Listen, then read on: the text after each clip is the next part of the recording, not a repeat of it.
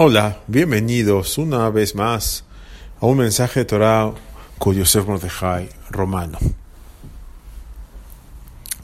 Muchas veces nos sucede que estamos en la Amidá, estamos rezando y nos acordamos de cosas que tenemos que hacer después del rezo, que tenemos que ir a comprar tal o cual cosa, o que tenemos que hacer tal o cual diligencia, o tenemos que hacer tal trabajo.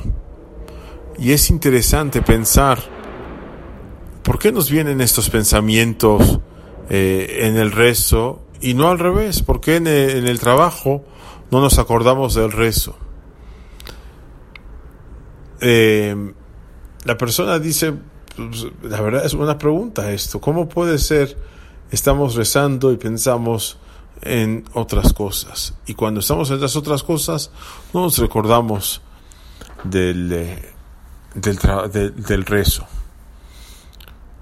En una ocasión un gran erudito le dijo a un jovencito, le dio ánimos, le dijo: mira, si de todas maneras ya estás rezando, pon kavaná, pon intención a lo que estás diciendo, pon atención a las palabras que dices, entiende lo que dices.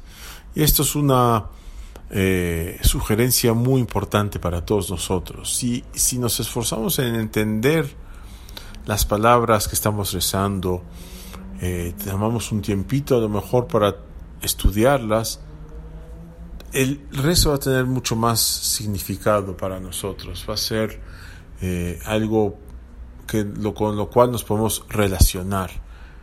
Por lo tanto, hagamos un esfuerzo y definitivamente tratemos de entender lo que estamos diciendo, tratemos de entender las palabras, tratemos de conectarnos al Creador por medio de estas palabras, rezando con tranquilidad y con entusiasmo y pasión. Y a lo mejor de esta manera ya podremos dejar de pensar en los negocios mientras rezamos. Buen día a todos.